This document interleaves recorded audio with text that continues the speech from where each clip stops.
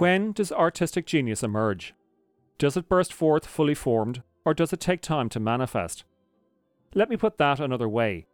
At what point did Stanley Kubrick become Stanley Kubrick? First, he was the guy who was paid by Look magazine to take photographs. Then he became the guy who made 2 short subject documentaries. That guy then became the guy who produced, directed, lit and edited an ultra-low budget war movie, Fear and Desire, all with the aim of breaking into Hollywood. That was 1953, and the break didn't come, so 2 years later he made another B-movie, this time a gangster picture, Killer's Kiss. For anyone who saw it upon its original release, not one said, "Now there's a guy who's going to become one of the world's greatest filmmakers." That was followed by the noir heist, The Killing. I see. Well, you go right ahead, George. If you want to act that way, I certainly won't try to stop you. Sherry, now, Sherry, honey, don't be sore at me. Well, after all, one woman's been married for 5 years and her own husband doesn't trust her. Why, you think more of them than you do of me. What right have you got to say a thing like that? You know I'm crazy about you. I'd do anything in the world for you. Honey, you're the one I'm doing it for. If I didn't love you so much... Look, I don't want you to do anything for me. I don't even want to talk to you anymore. You go up and see your fellow, whatever you want to do. The Killing earned strong reviews, but when executive Max Youngstein was asked for the studio's opinion, he said that the talent behind the film was, quote, not far from the bottom, which meant that the company that made The Killing had to pony up and finance Kubrick's next picture, Paths of Glory. And that was the company Kubrick had set up with his producing partner, James B. Harris. I apologize for not being entirely honest with you. I apologize for not revealing my true feelings. I apologize, sir, for not telling you sooner that you're a degenerate, sadistic old man. And you can go to hell before I apologize to you now or ever again.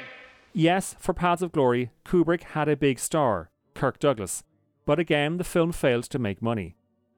Next, he was the guy Marlon Brando hired in to direct a western Brando was starring in and producing, called One-Eyed Jacks. But deep into pre-production, Brando fired Kubrick, at which point Kirk Douglas called. He was starring in and producing his own picture, Spartacus, and just 1 week into production on that film, Douglas fired his director, Anthony Mann. May I ask you something? You can ask. Surely you know you're going to lose, don't you? You have no chance. This very moment, 6 cohorts of the garrison of Rome are approaching this position.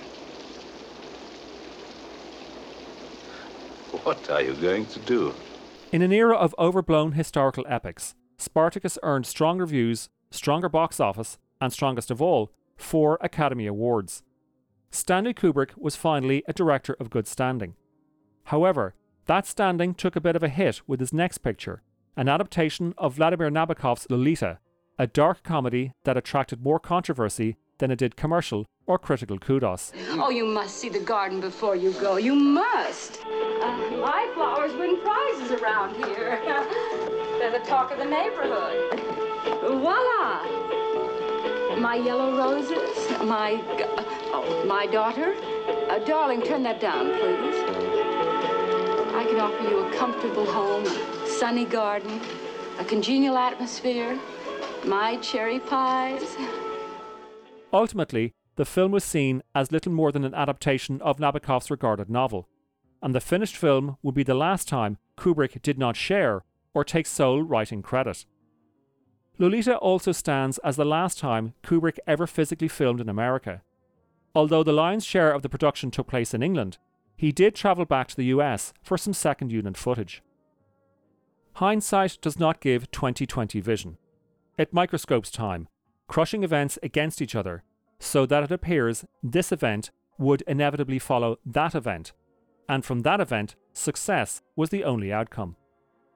In 1962, the reality was that the same director had made a war picture, a gangster, and a heist movie, another war picture, been hired and fired from a western, recovered to make one historical epic, and gone on to make a dark comedy.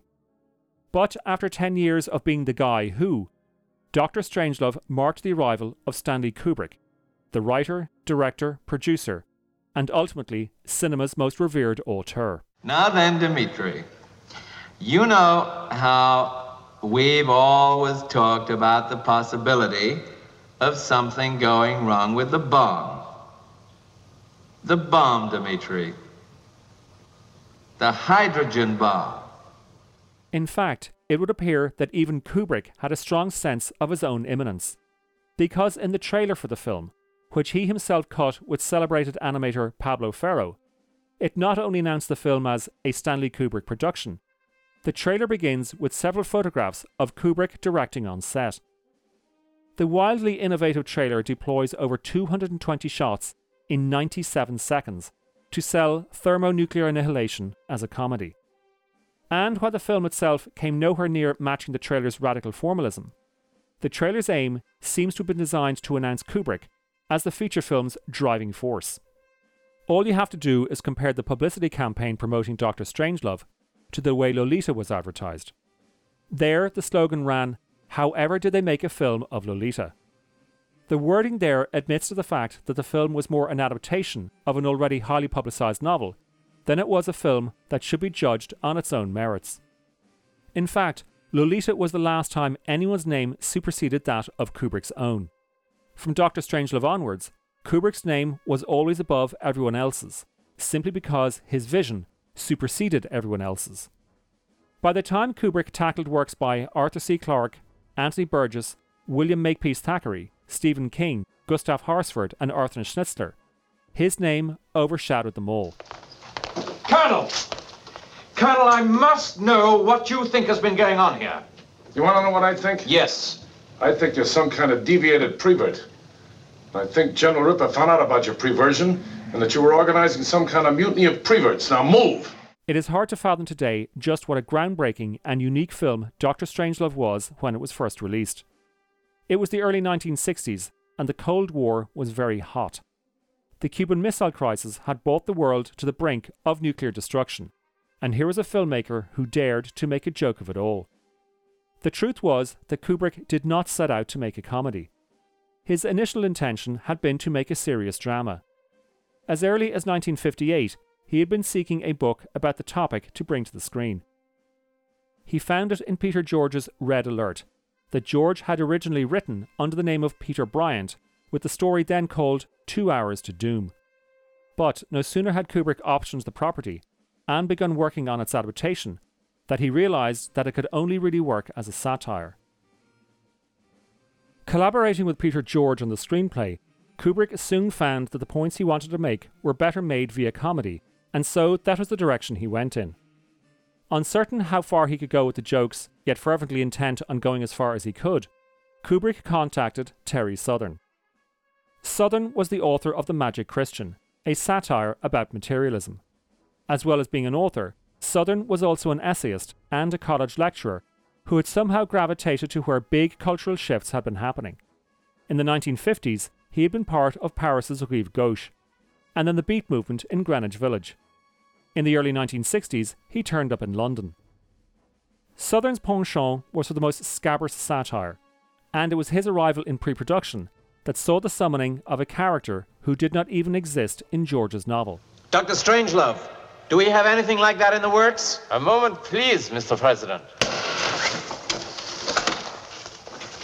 Under the authority granted me as Director of Weapons Research and Development, I commissioned last year a study of this project by the Bland Corporation.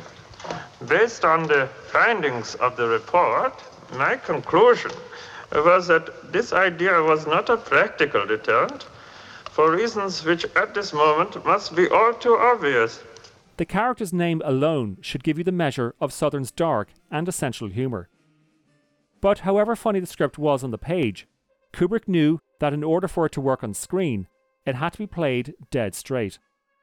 The cast, led by Peter Sellers, George C. Scott and Sterling Hayden, all took heed, because they knew the more seriously they took it, the funnier it would be for the audience, and the funnier it was for us, the more we would realise the nightmare. But even though comedy was Kubrick's intention, he almost blew it with his initial planned ending. There, Kubrick wanted, and indeed filmed, an enormous custard pie fight between the Americans and the Russians. It was only after it had been cut together and fully screened that Kubrick realised that in the film's closing moments, he had flipped the comedic switch from satire to farce. But there was so little time left before the film's premiere that Kubrick did not have time to rewrite the finale. So he simply dropped the whole sequence and cut straight to the ending that delivers the biggest and most breathtaking joke of all.